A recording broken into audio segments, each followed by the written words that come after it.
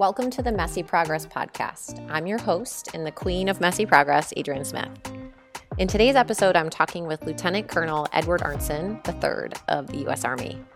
His career in the Army began 19 years ago and has included 7 deployments, 3 to Iraq, 2 to Afghanistan, 1 to Korea, and 1 supporting the U.S. Border Patrol, all while being married to his wife, Tracy, of 17 years and raising 2 kids who are now 11 and 9. Ed and I go way back. We've known each other since we were 14. We dated when we were seniors in high school, and we literally ran into each other while running the Anchorage, Alaska Marathon about 15 years ago. I wanted to have this conversation with Ed because our lives are so incredibly different and so similar. I wanted to know more about what it was like to be in his shoes of service. And what I got hit with during this conversation was not only the incredible path that he is on, my appreciation for his service to our country, but how our shared history connects us on a level beyond explanation and understanding. We don't know anything about the day-to-day woes that we both have, but curiosity opened the door to connection and compassion. I hope this conversation brings joy to your heart, that you can tap into the relatability that we all share, even if we are in different jobs.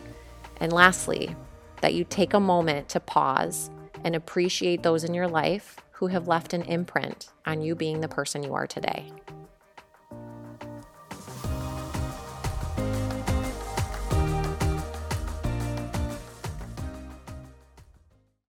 You sound like you have a Southern accent. Did you get that recently?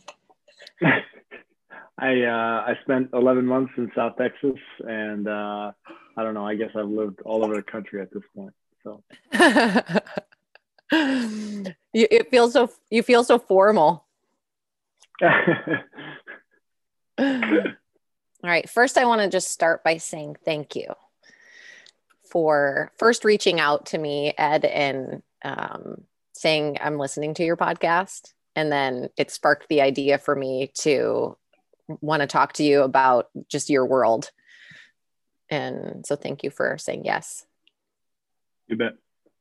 Okay. So your world is totally different than mine. In a way, we have similar worlds because I live in this bubble of Santa Barbara, and my bubble is, Santa Barbara is considered a white and brown town. It's like very white and wealthy and Hispanic and lots of people living in one household. There's not a lot of diversity. There's sometimes people say Santa Barbara is the land of the newlywed and nearly dead. So there's a lot of old money. Interesting. Okay. And then young, imagine, I wish I could have taken a picture this morning. I was down by the beach and kid was on an electric bike with a surfboard attached, helmet, he's wearing his wetsuit on his bike, like just had surfed. Like that's the world that I'm in. Sure. And that's not everyone else's world and the whole rest of the country and world. But I want to know about your world. So, and share that, because I don't think a lot of people really, they have a thing about military or armed forces. Sure. And I think we fear sometimes what we don't know. And sure. I'm hoping that this can be a conversation that opens people's eyes to be more curious, and hearts to be more curious, and sure. Just kind of know about the day-to-day stuff. Cause that's I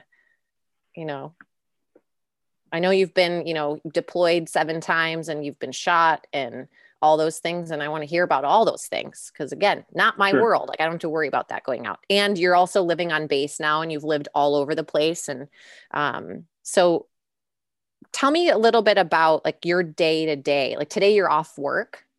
Yep. But on a day when you're going into work, what does it look like? Okay.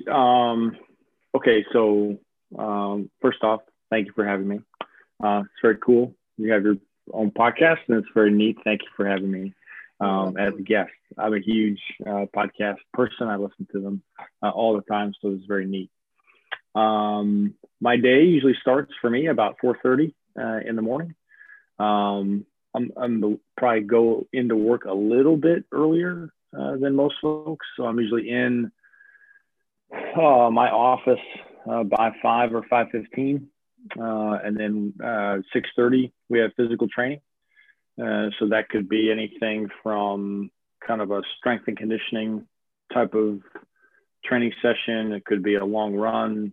It could be intervals. It could be a foot march, with a weighted pack on. It could be any of those things in competition format, within my battalion. So right now, I have about 750 soldiers that I'm responsible for, and so that's kind of the morning. And then some mornings I might do physical training with one of my companies. A company is anywhere between 80 and 150 soldiers. So I might do physical training with one of those companies. So you're not actually doing the physical training. You're telling them what to do and kind of instructing and that kind of thing? Oh, no. Yeah, I'm doing it all. Okay. So, yeah, I'm doing it all. So how long is it? You said it's the morning. So how long is the whole morning? Yes, 6:30 to physical training goes to about 08. So, okay. And then the actual training session will encompass, warming up, training for 60 to 75 minutes. And then you would be very proud of us, cooling down, stretching, so actually doing some recovery as a part of our session. So, that's kind of the morning. I eat breakfast in my office. I eat oatmeal with peanut butter just about every single day. And then from there, it's some days are going out to the field to observe training, which there's on Fort Campbell, where I'm stationed now, there are training areas all over the place. It's a huge base that borders Tennessee and Kentucky. And so might go out and observe training. Sometimes it's the whole day, sometimes it's part of the day. And then we've got our own battalion internal meetings that we've got that are at regularly scheduled times. And then I have meetings that I have to go to for my boss. My boss has 7 of me. So he has 7 battalion commanders that is in charge of about 4,000. So how many people are living on base? Live on base is, I think it's like maybe 6,000 to 8,000. So it's like a small city.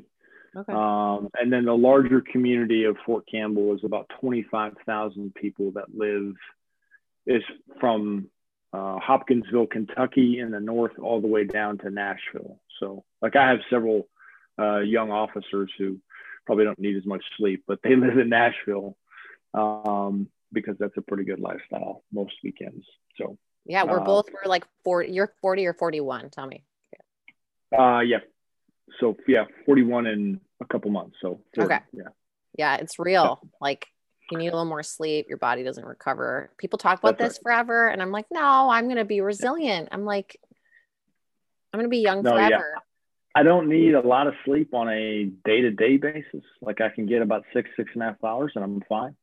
But once a week I do need to get like a good solid, like 7 or 8 hours. And then I'm good. So that's kind of the day-to-day and the week over week. Some weeks will be extremely busy. Some weeks will be 70, 80 hour, work weeks, very long, time in the field or time spent training. Now, are you training for something specific that you're going to do, or is it just general situations that you could encounter anywhere depending on what you do?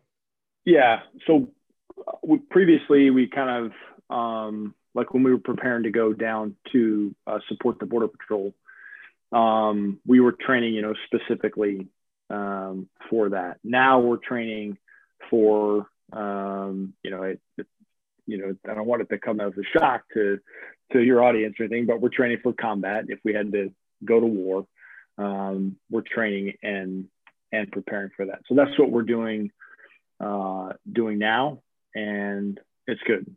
So yeah, in my world, it would be like peace, love. Let's not have any war. Just kidding. That's right. And yet the reality is, I want to be protected, and thank you for your service. Yeah, you bet. So that's kind of the day to day. sometimes there are, times we got to spend an, overnight or 2 or 3 nights in the field or whatever, depending on what we're doing.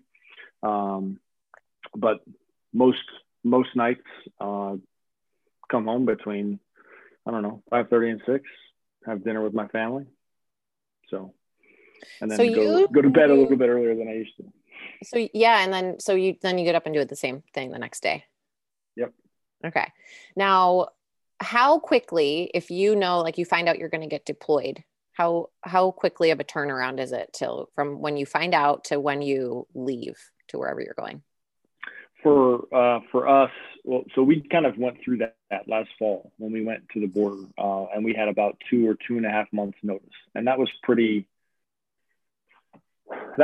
fast. That was a pretty quick turn. I think it was maybe end of September when we kind of found out that we were going to go down and support the Border Patrol for what we thought was about 9 months. It ended up being about 11 months down at the border. And then, but other deployments I've gone on, we've known, pretty well in advance, 6, 9+ months in advance. So, and then there are other units in the Army that are on, kind of a very short tether, so at a kind of what we call a higher readiness level, so that if something did happen around the world and the Army needed to send people right away, those soldiers would, they would go, they'd be kind of gone within, 24 or 48 hours. So, okay. Yeah. Now, when you find out that you're getting deployed, you get that. What is that? Is it a meeting? What does it look like? In this case of this last one, it was my boss just called me, and said, "Hey, this is probably coming our way. Your battalion is probably going to go." Okay, roger that. So, and then this is not for me at this point. With almost 19 years in the Army, it's not unfamiliar. And then probably the harder part is having the conversation with Tracy and having the conversation with the kids, about that I'll leave. And I think one of the things I learned this time was the kids will process it a little bit differently, in the sense that, Sophia's 11, EJ's 9.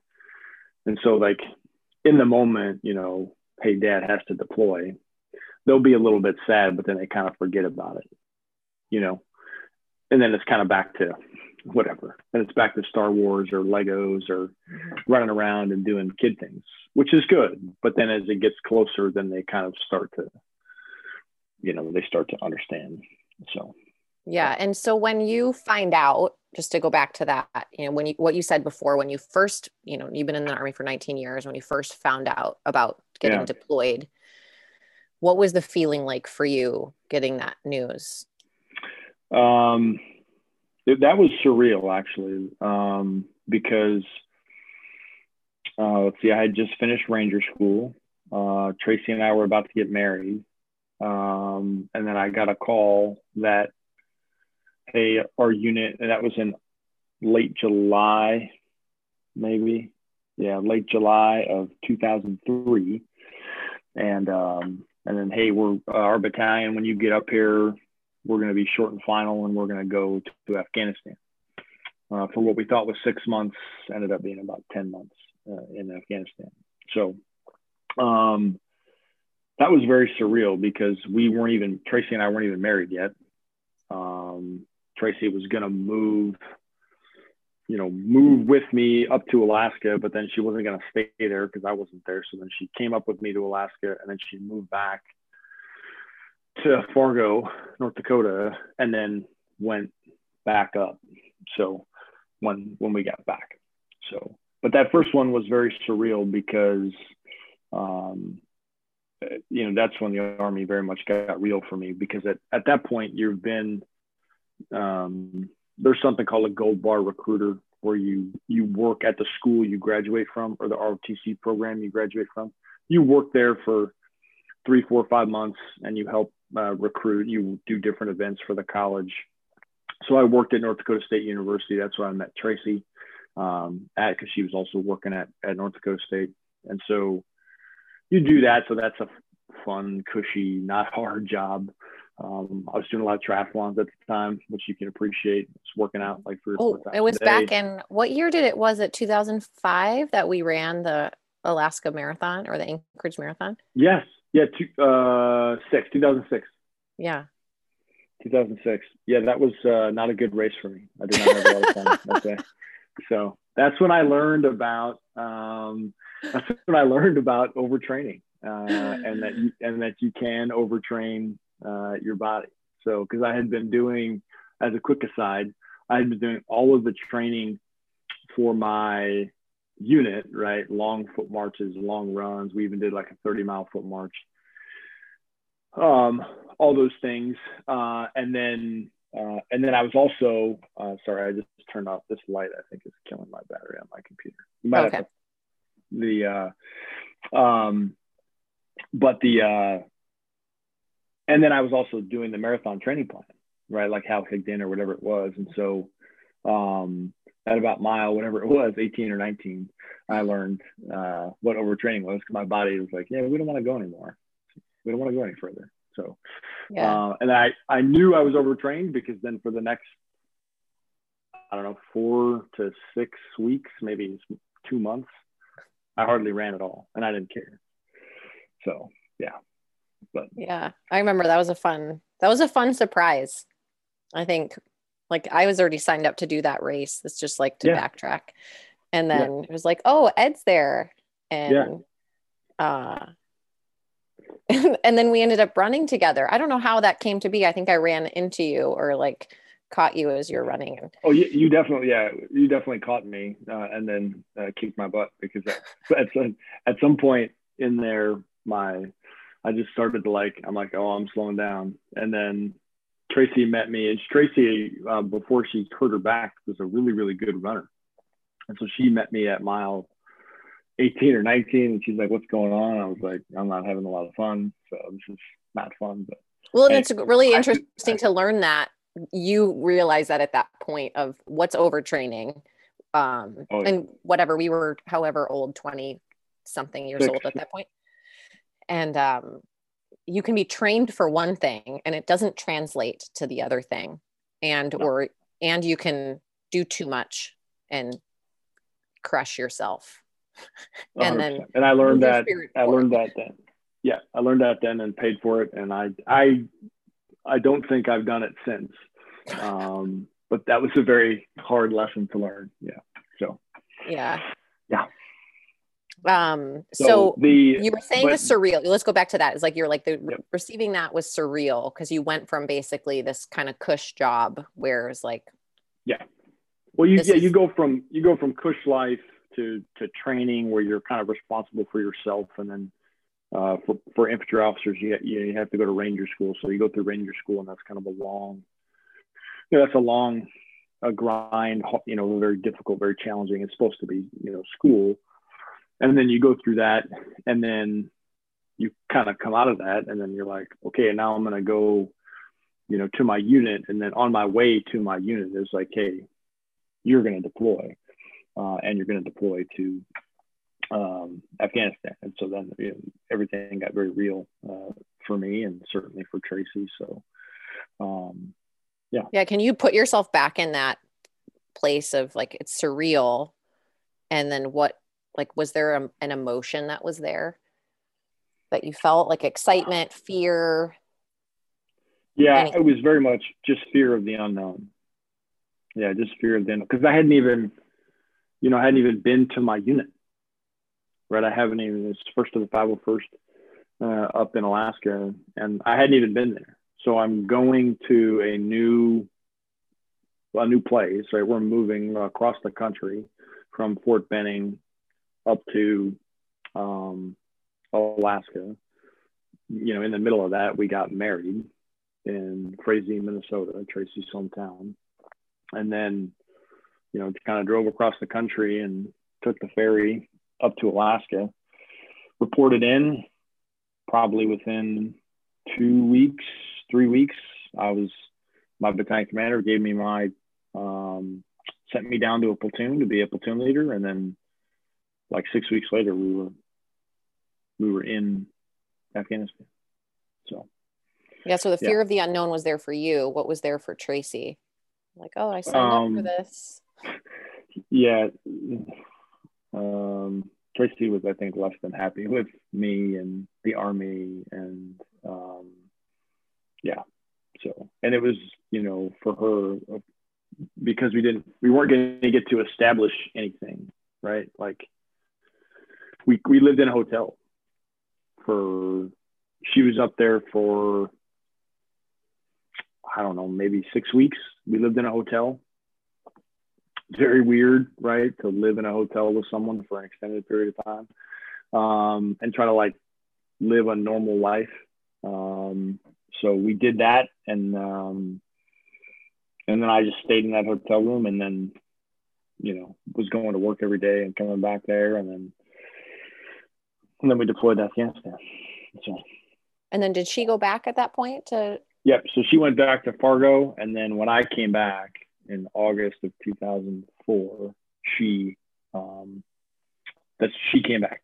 So, yeah.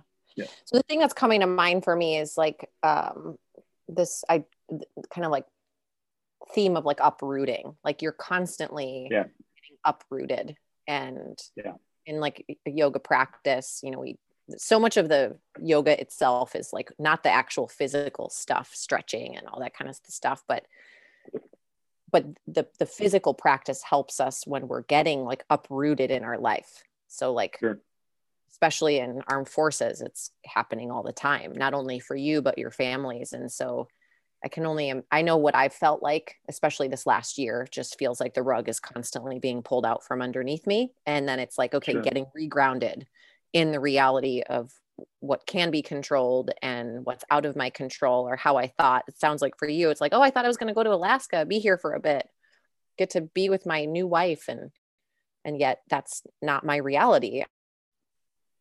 And it's out of my control. And this is what we signed up for, but still sounds like it's a wrestling match emotionally.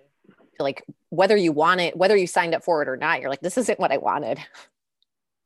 Yeah, very much so. And I think part of that, if I look back on myself, I was very, like at the time, I was probably pretty naive, right? As far as like, not thinking we wouldn't deploy, and probably pretty soon.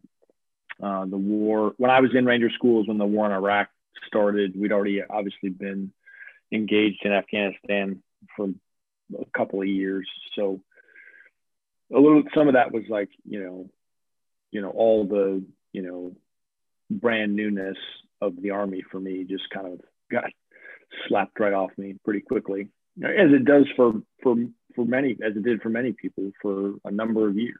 And so that was, that was a very like tough way to start, kind of our life, our marriage. So now it's been 17 years you've been married, 19 years you've been in the Army, deployed since that one time. You've been deployed 6 other times. Yep. So how has it been different as you've kind of grown up? And tell me about that. Yeah, I would say now you kind of, at least for Tracy and I, we know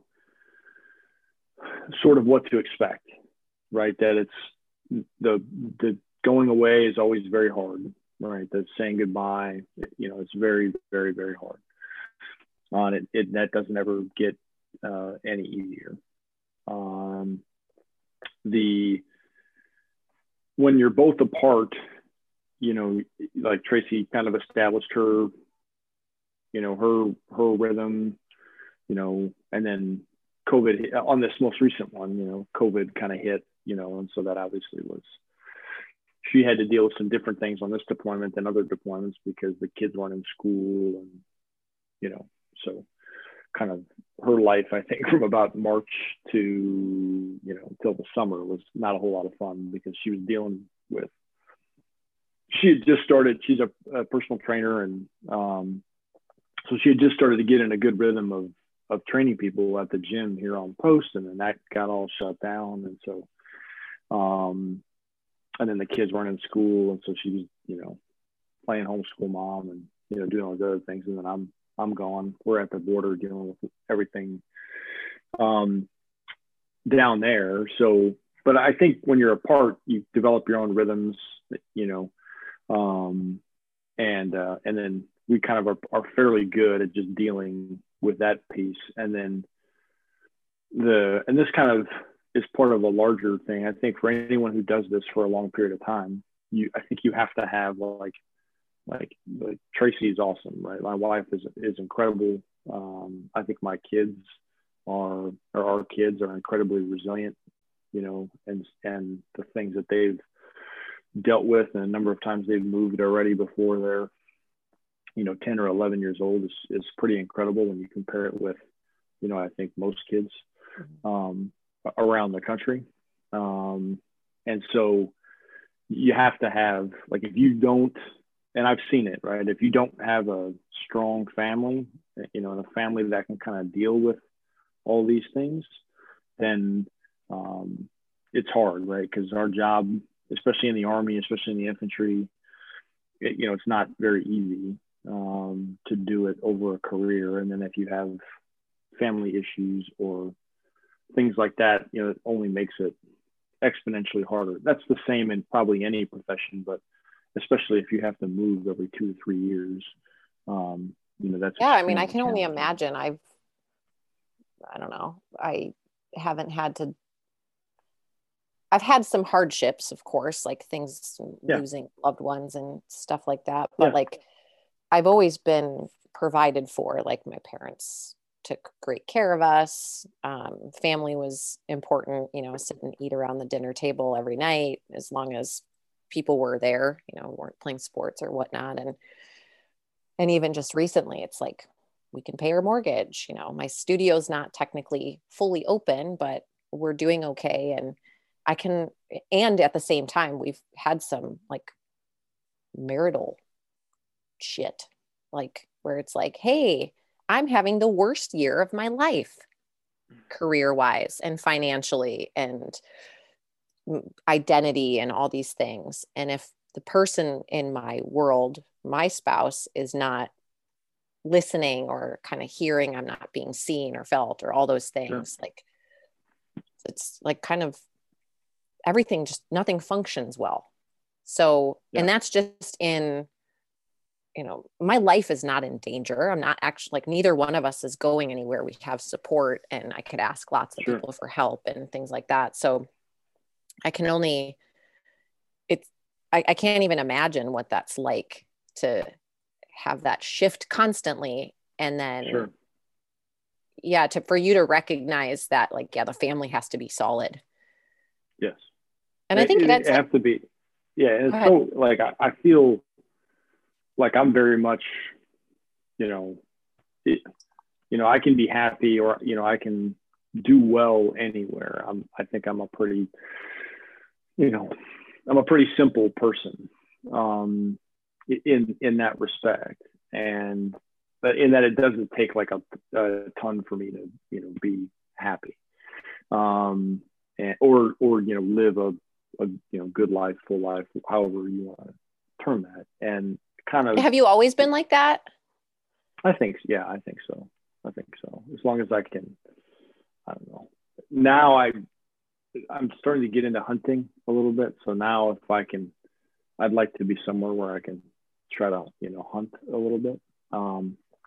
So, but I've always been, I don't know, a pretty, like, I don't know. I don't need a big city, or I don't, but like, it's different for Tracy, right? It's like every time, that we move and she has to, refine, she loves the thrift store shop, right? Like that's like her jam, right? Is going like thrift store shopping. If we move to some place that's in the middle of nowhere, like, they're not gonna have any thrift stores. But if we're by like a big city, like if we're by like a Nashville, right? Or when we lived in Texas, we lived by, an hour from Austin, right? There's a lot more cool, fun things for her to go do, for her to go experience.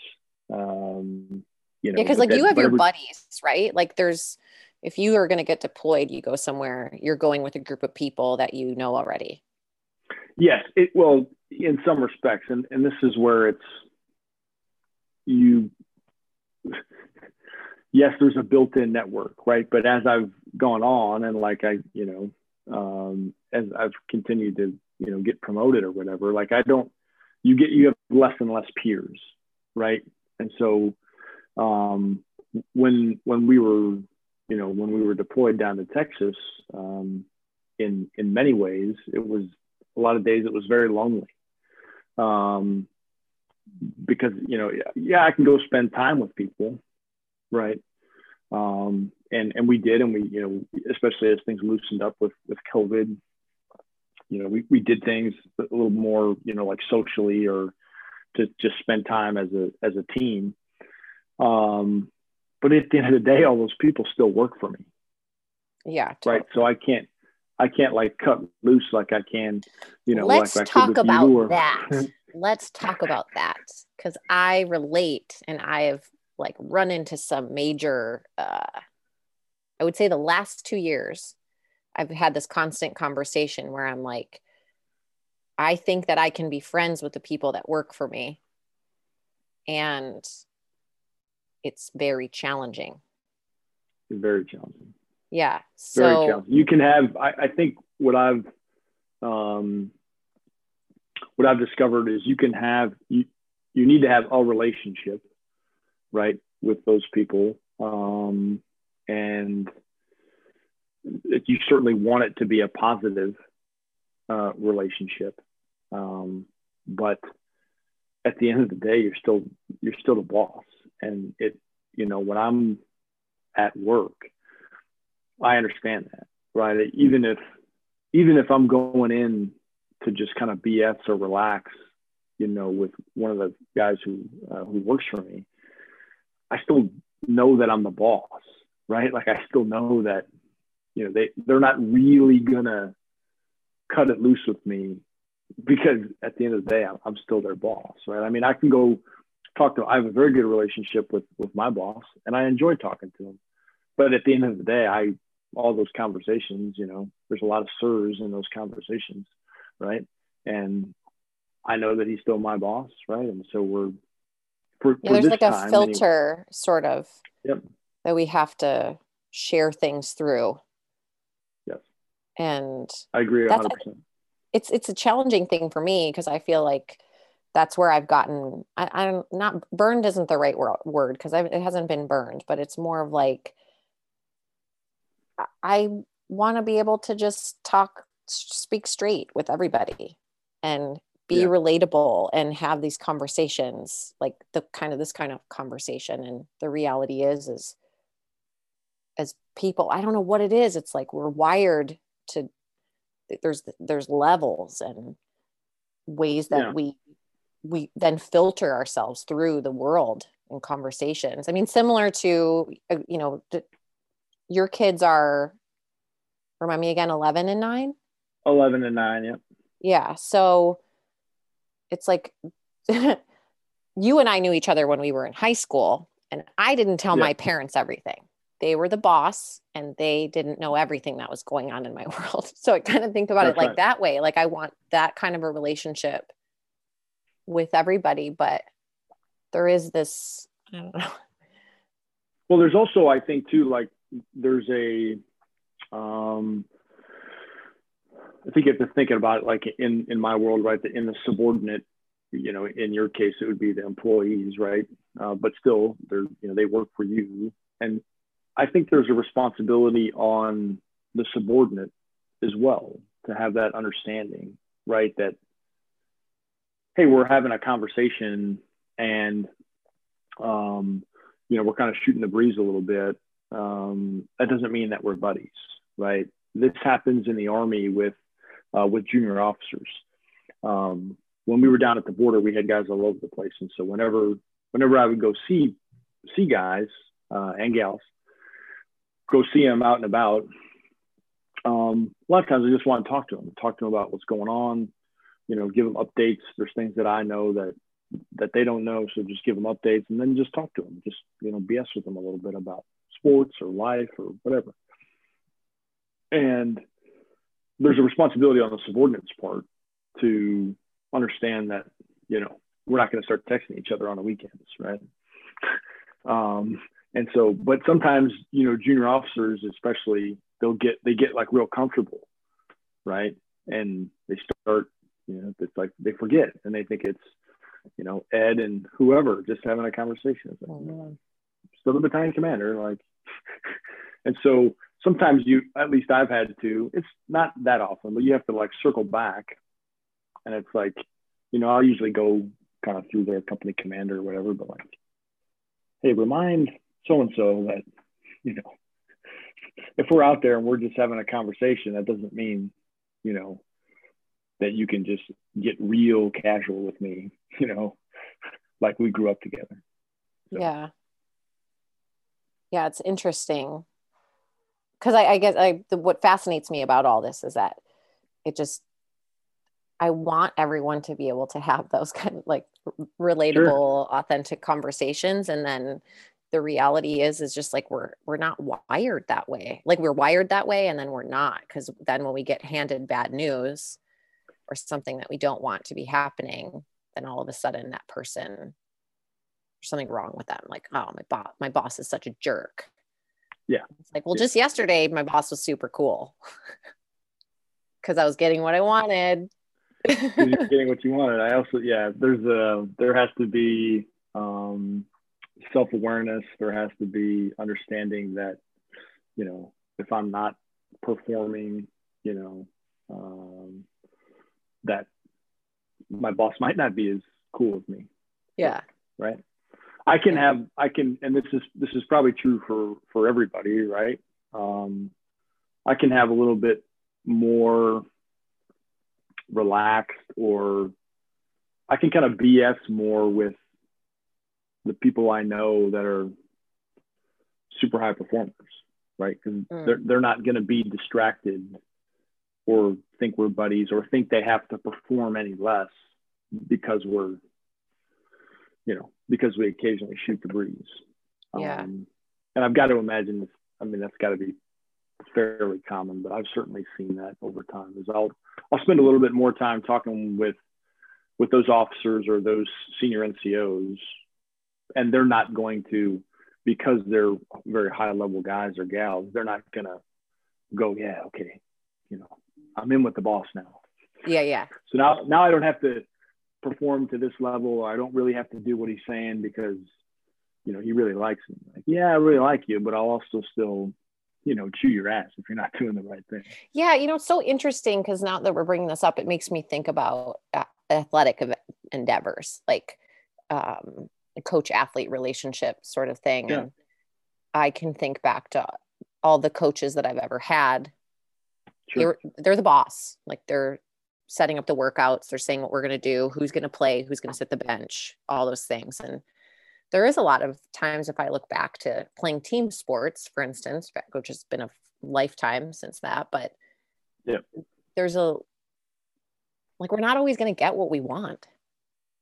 No. And there's someone out there, whether it's, in a situation like your boss or your coach or, your parent or God, like they're making the calls that are in the best interest of something that we sometimes can't even see. Yep. And I don't know, I have like a sense, like, but maybe like a value of like, I just trust that it's going to work out. Like even just, this whole situation with COVID and, we were talking off the cuff before this interview about the yoga studio. And when I wasn't in a place of trust that it was going to all work and everything was going to be fine, and I was, not going to have to go back to a desk job, there was a period there where I was like losing it and I needed to take a moment, like I shared with you. And yet now I feel like I'm in a place of, I trust that it's going to work. And when people ask me how I am, I'm like, my spirit's really good.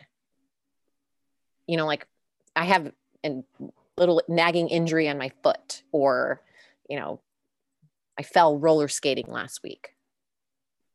was fun, but I fell and did it you ever hurt. did you think that you would say those words at some point? No, I fell but I roller also was skating and just now I'm like, hurt. yeah, I know. But I look at it as, yeah, it's like, even this morning I went for a run. It's totally like kind of random, but I wanted to go for a run and I've had this little nagging thing, and I went around the block and came back, and my sister's here and she's like, "What are you doing?" I was like, "My foot still hurts." And she's like, "Well, that's a bummer. What are you going to do?" I'm like, "I don't know." And it's like, I can't let that stuff derail me. Otherwise my spirit gets crushed. Sure. So, for you, I've known you, like, you've had a faith life. Tell me about that. Like, since I've known you, you've been a strong faith. Yeah. And for us, I would say that is a huge, part of our lives.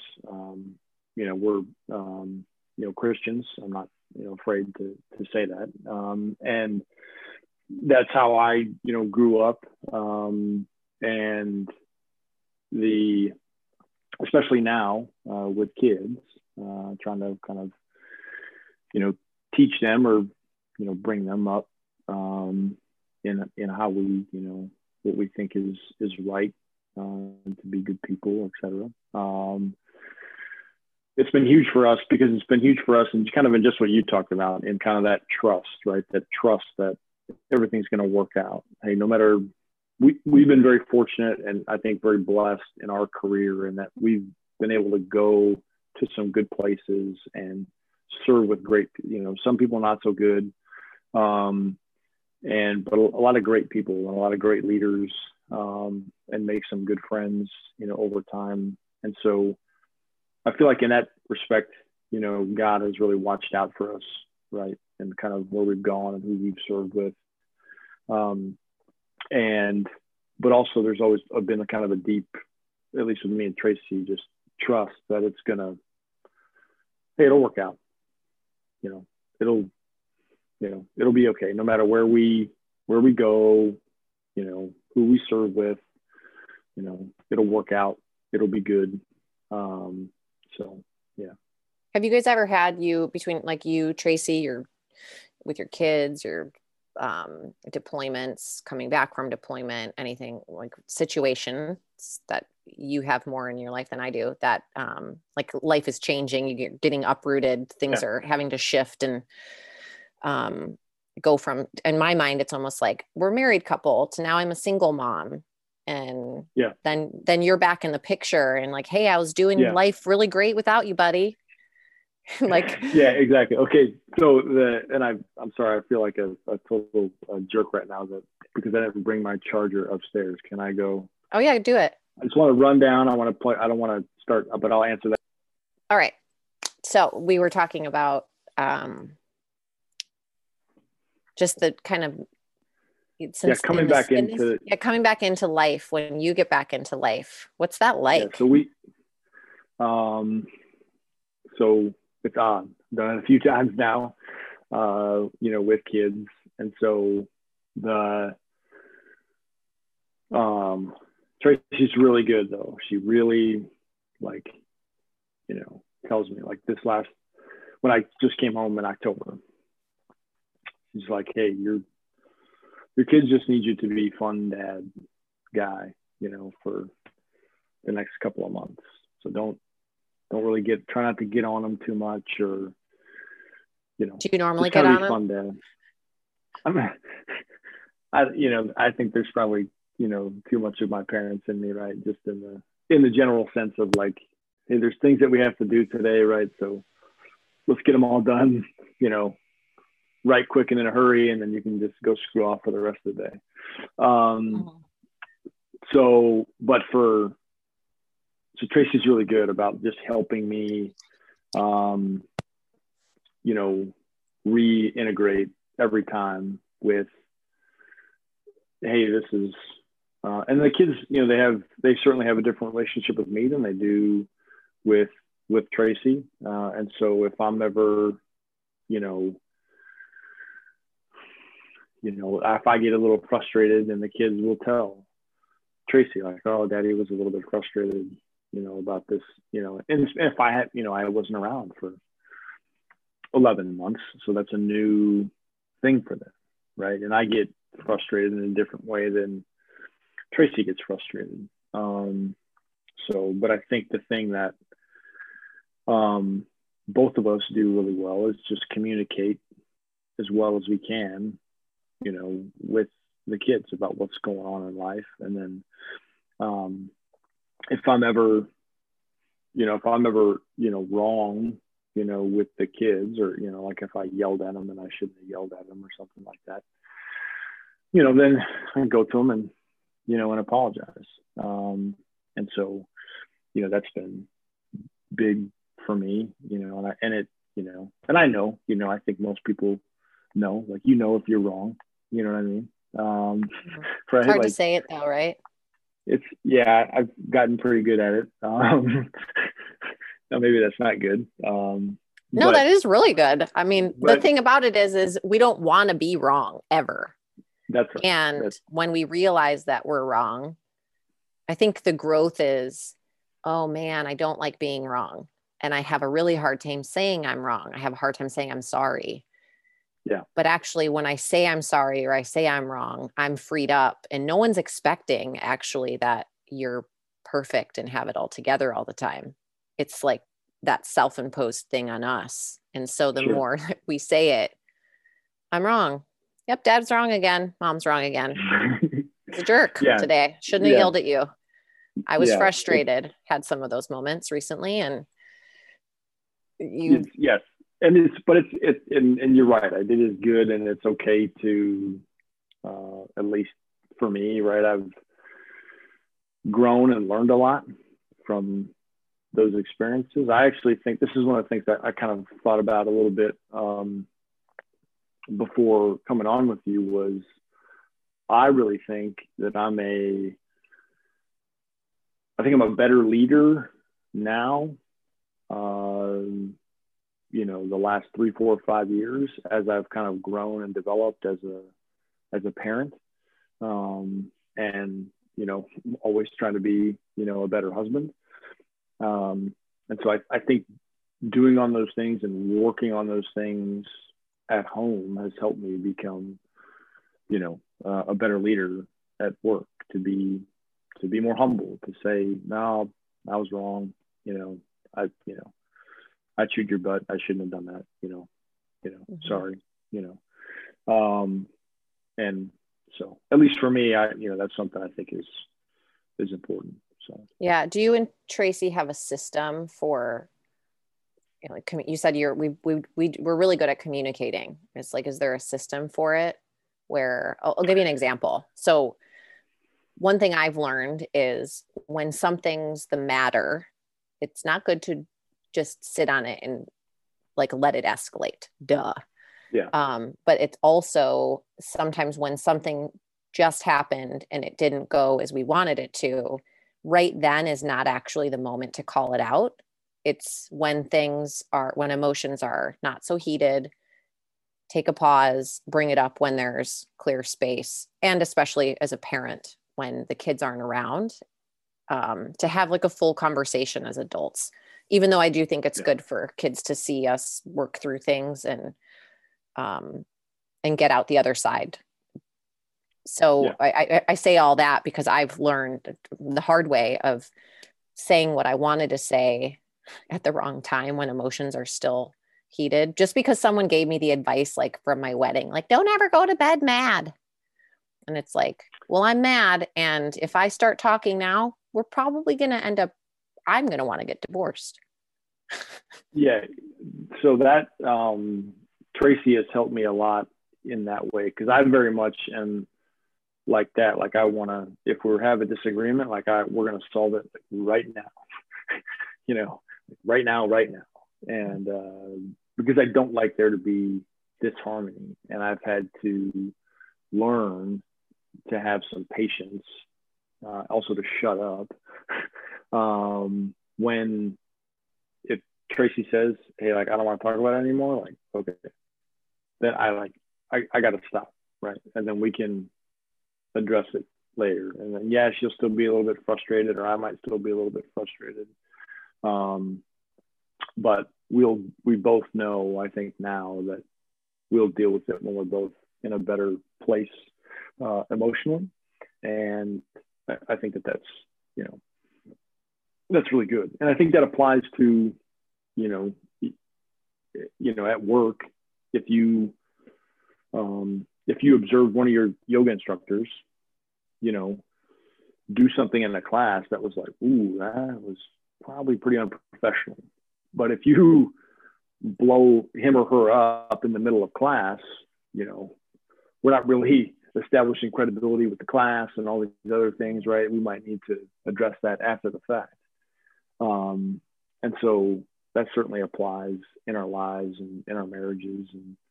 And even with kids, like I've witnessed it too, where yeah. friends are, kids made a bad choice.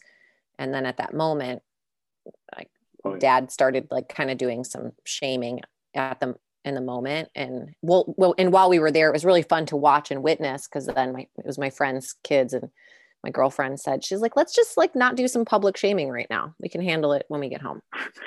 Yeah. And I thought, I was like, that's exactly what it is it just, it can turn into that if we want to get it solved right now. And then it's like, sure. No one's at their best. No, absolutely. And it's hard sometimes when you have to like use some restraint, be patient. And then for me, it's also helped to sometimes if I'm just quiet, like if I'm just quiet, then, I'll deal with whatever I'm dealing with or whatever frustration. And then probably in a little bit, I'll be okay. Mm-hmm. But I need to just be quiet, because if I say something or whatever, then I'll get mad, or I'll start barking, at the kids or something like that. And it's not what I want to do. It's not helpful for anybody. So, yeah. Yeah. It doesn't meet anyone's end goal. No, not at all. Yeah.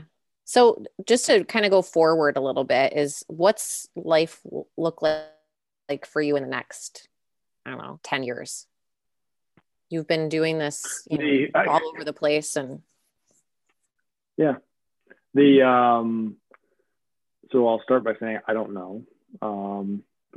I think I'll be in the Army for at least another 4 or 5 years. I think. Right now, what we're waiting on is we're waiting to find out about where. So I guess it was about the start of my second year in command, I was selected for kind of the next level of schooling. It's called Senior Service College. And so I was selected for that.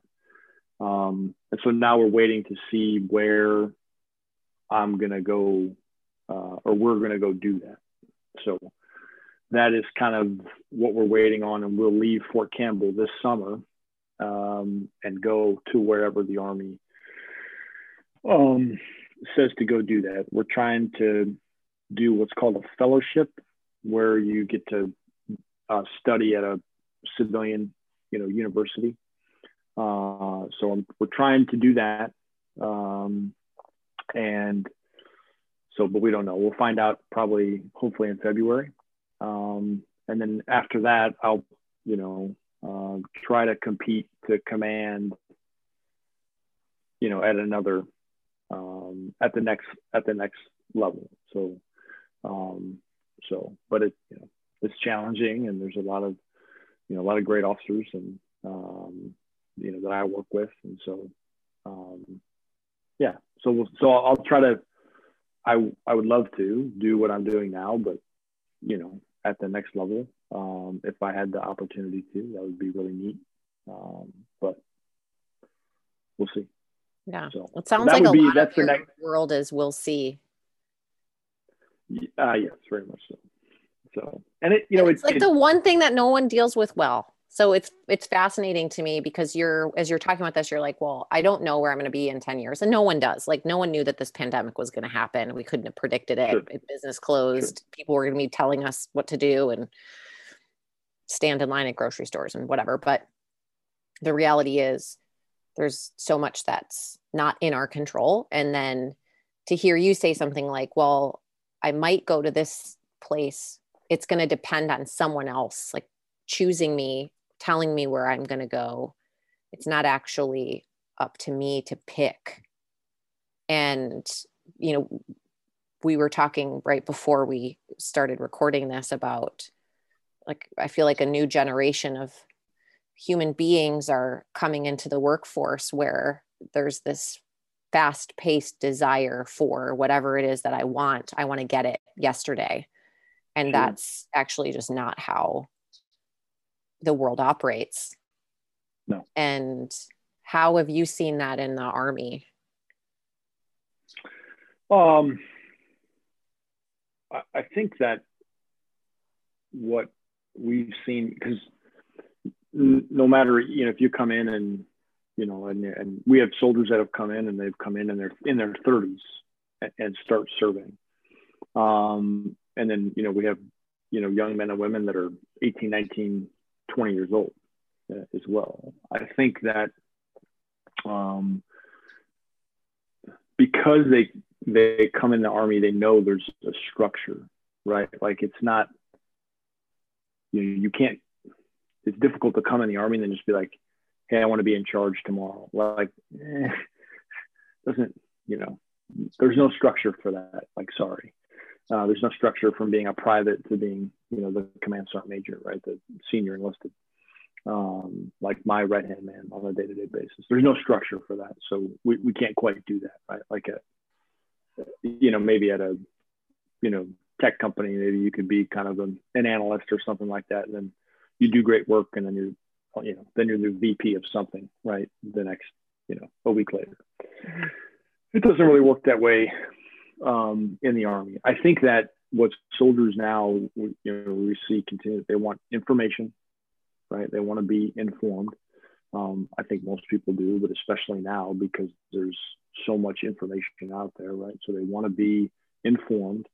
They want to know why they're doing something, even if they don't like it, right? If they don't like the why, tell them the why, be transparent with them. And then you got to get out. And, I guess I've believed this for my whole career, but then you got to get out, and leaders got to get out and do it with folks. You got to be out there, with folks to build trust, to establish credibility, et cetera. If you're never, if you're that leader that's always kind of aloof, or you're never around, or, whatever, just imagine if you were, you open your yoga studio, but then, hey, where's Adrian? Well, she comes in about once a week, it's just kind of these other people run the show. Well, then your imprint, right, is lessened on the studio, because now it's going to drift towards who's ever there the most, or, who's ever putting out, whatever guidance or things that may or may not be in line with what you want.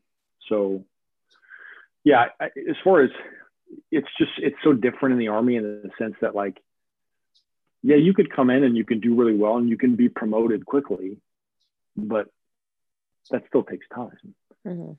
It just takes experience, like you're saying. It takes experience, and then even some of my peers who've been promoted, well ahead of me, they've still been in the Army for 18 or 20 years. You know what I mean? Maybe they're a colonel now, a full colonel now, but they still have been in the Army for a while. They didn't, come in and 5 years later they were a colonel. Yeah, and to be fair, I wouldn't necessarily think that I would fully trust someone that, like, went from here so quickly because they didn't do all the other stuff. And I think that's similar to I don't know, all yoga studios or in all businesses are run differently, where there might be an owner and then they hire people to do all the things, and however often they check in, and then I've seen some that are run by people that don't even do yoga. They just decided to buy a yoga studio and then they're running it. And from my standpoint, I'm like, how is that working? How is that successful? But they might bring in a different model, like some sort of business model into that situation that works. But there's still a similarity. What I hear you saying is you still have to, you have to spend some time doing the work. That's right. One of the famous, like, hashtags I keep seeing is doing the work is the shortcut. And it's funny because you actually you have to just stop thinking about or fantasizing or strategizing about how you're going to get out of a situation, and just do the work, be in the work. That's right. Embrace the work, the mess, whatever it is. Like, just thinking of, some of the things around parenting. It's like, sure. Yeah, you're going to be changing diapers for probably a solid 3 years. Whenever you try to rush that process and you're not, like, the relationship starts to get severed, or I can imagine that, like, conversation like, Ed, when are you going to come home? I thought you were coming home earlier. And it's like, no, I'm just doing the work that I was called to do. And when I get back, I'll get back. Sure. Yeah. And we're very much, we've been there now for a while, right? Like, sometimes Tracy can probably show you the text messages like, hey, I'm wrapping it up. And then I live 5 minutes from my office here, right? So, hey, I'm wrapping it up, heading out, and then I'm not home for another 30 minutes. Well, 3 people came in my office, to get guidance or to give me an update or whatever. And so, I don't, try not to just shoot people away, right? Yeah. So, and it'd be different if you were like saying that and then going to the bar. Yeah. Yes. Right. That's not really in my DNA at this point. But I'd rather just go home and have a beer with Tracy. That'd be a lot more fun. So yeah. Cool. Well, I want to wrap up. What I like to do is have a no filter speed round. Okay. So I'm going to ask you a question, whatever comes to mind first, you just give that answer. Sure. That's why it's called no filter speed round. You ready? Okay. Words of wisdom you received from your mom.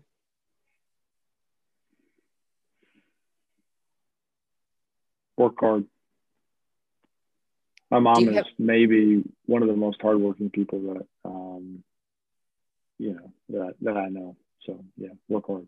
Work hard. So you get up every day at 4:30. Yep. What's your daily morning ritual? I get up. I hit snooze twice. I just have that programmed in. Allows me to wake up. I check my email right when I wake up to see if anything happened overnight that maybe I'm not aware of. Usually then I'll open my YouVersion Bible app, read the verse of the day, and then get up, go shave, go to work.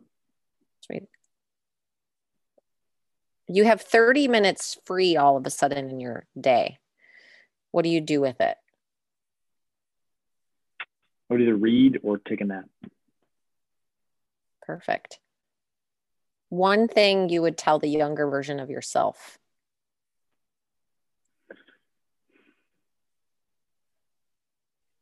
You're not that cool. Just keep working hard.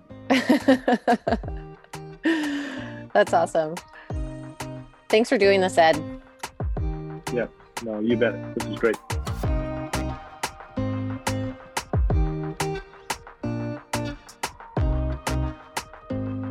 Thanks for listening to the show. That was really fun. If you are interested in being a guest on our show, I would love to talk more and hear your story, hear how you're doing messy progress in your life, and share your story with the world, because I think people need to hear it, be inspired into action, and learn something from the work that everybody is doing. You can reach out to me on Instagram, AdrianSmith_yoga. Probably the easiest way to reach me. Thanks for listening. See you next week.